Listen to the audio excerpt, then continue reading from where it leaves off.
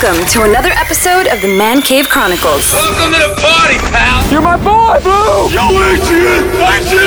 A podcast with interviews of amazing guests from the world of pop culture. Oh, yeah! TV. Nice! Movies. Oh, I love the movies! Comedy and more. From deep inside the Man Cave, your host, Elias. Katherine, thank you for joining me today on Press Day to talk about your latest project, Walker Independence, premiering October 6th at CW. Exciting times. We've been waiting a while for this project to roll out. Absolutely. Thank you for having me. So I wanted to start off by saying we saw you in the Arrowverse, and now all of a sudden we see you in Western 1800s. What a big change for you. Oh, it's wild. I mean, I've spent probably the last 10 years of my life in super suits and combat boots and leather jackets. And now suddenly I'm in three skirts and a corset and boots that are not functional whatsoever, but having the time of my life. Yeah. So I had the opportunity to watch the first two episodes last night. I love how it's like, we have the action, but we have the Western story also at the same time. This is a prequel to Walker. What are you hoping for when the viewers tune in for the first time to watch this? I really hope we surprise a lot of people. It's what we're trying to do here is reinvent the wagon wheel, as it were, and to tell a story that still has all the nostalgia and the excitement of and the romance and adventure that a Western will bring, but to maybe shed some light on some perspectives that historically existed, but not necessarily as much in the media that we've seen of this time period. Now, how were you approached for this series? Was this like somebody you've worked with before? They told you to come on, or was it actually an audition for Abby? Well, it was an audition. I mean, obviously, I've worked for the CW for several years Right. and thoroughly enjoyed doing so. But yeah, this was something that came across my desk as an audition and then ended up going through, I did a chemistry test with Matt and worked with Larry Tang, our director, a good bit for some different, sessions, but it was all over Zoom. So it was such a wild experience to have to dive into this world and go, okay, well, I hope this works in person. But it was lovely because from the moment I met, Matt Barr and Larry Tang and Seamus Kevin Fahey, our showrunner, and everyone else, I just instantly felt this family sensibility and such heart and passion being put into the project that it's just a joy to go to work every day. I've had other guests on from the CW shows, and it's like everybody uses that word family. It's all about like the way the culture is and everything, huh? Yeah, absolutely. I mean, a lot of the shows, be they supernatural or superheroes or a Western, it takes a lot of energy and it's not always an easy job. But if you Mm. genuinely enjoy the story you're telling and the people you're working with, it's the most amazing thing in the world. And I couldn't ask for anything more. So Abby Collins Walker, how did you connect with this character? How did you to prepare the player? Like, what kind of research did you put into this character? When it came to research, I found several books and accounts of women on the frontier, and their stories are just incredible. And just the tenacity that these women had to have to survive in these elements and in this world that was quite wild. And truly everyone in the world, whether they're, benefiting from Western expansion or not, had to have a particular backbone in order to Mm. simply survive. And that's something you see in all of these characters. But with Abby, I found her very interesting because she is sort of a woman out of her time and a woman that is very much she has a lot more agency than you see in a lot of women from the 1870s, and you see it particularly in the pilot when Yeah. she was confronted with this choice of do I become a victim of my circumstance or do I take this opportunity and claim my independence, for lack of a better word. Mm. What do you love about this character? I love the fact that she is so she's quite intelligent when it comes to and quite perceptive when it comes to the way she goes about this world. At least, we're halfway through filming the season at this Right. point, so I don't know where the season goes in the latter half.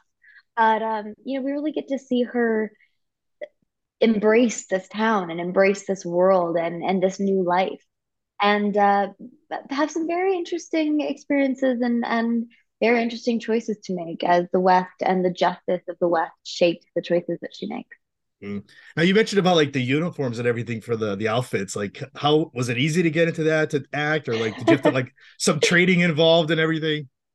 Well, I will say probably the best altitude training is wearing a corset and a wool dress in 90-degree heat for 12 hours. That will adjust you to any altitude. I went for a run the next day and I could breathe just fine. But when it comes to it, we have such an incredible costume designer. Her name's Marianne Toy, and she and her team have this amazing sensibility of blending some vintage pieces and then creating so many gorgeous things for the show. It just really creates a world that we are able to just immerse ourselves in and lose ourselves in, the world of the West. Now you mentioned working with the cast and everything, and you mentioned Matt Barrow. So we kind of see you interact with him in the first two episodes. Yeah. How would you describe that chemistry now between you two? Oh, it's so great. And the thing with Abby and Hoyt is obviously we know in the future these characters, these family lineages have a lot of history together, but we get to see the beginnings of it here. And what's so wonderful is you have, Abby and Hoyt who are both looking to find justice and looking to find a home, but they're very different people with very different moral compasses. And so they push each other's buttons a bit and I saw push that. each other to, yeah, they confront parts of themselves that they otherwise wouldn't have any reason to face or any opportunity to see. And they both grow from it. And where that leads remains to be seen. Besides Abby, who do you think is your favorite character? Oh, I couldn't choose. And that's the best thing about this series is all of the characters are so rich and so developed and so wonderful. And I mean I'm biased because I've fallen in love not only with the characters but with the actors who play them. We have such a wonderful time and such a wonderful creative life, dreaming of where these characters could go and what could happen. And each permutation and combination of these characters brings out different colors. And it allows you to sort of peel back their layers and find out who these people really are and why they're in Independence in the first place. This is executive produced by Anna and Jared. Now, any pointers or any tips while you're filming the series, especially for Jared, that he's in the original Walker? Oh, I definitely had long conversations with Jared about, he called me and just said, "Hey, congrats, welcome to the family." And I said, "All right, I want your TED talk on how to be a walker. Give me everything like how do I carry on this legacy?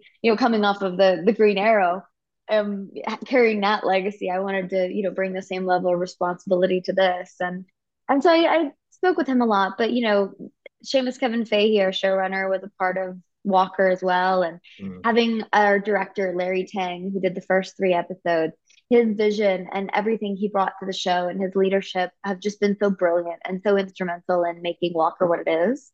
And, his passion for it, I think, has bled into all of our passion as well. Last question. How was filming in Santa Fe? Oh, it's fantastic. I mean, I have the most beautiful office that I get to go to every single day. And it's this world, we have a physical town. It's like 2 square blocks that we can walk into and out of different sets and buildings and, out of one building down the street and in somewhere else, all in the same scene.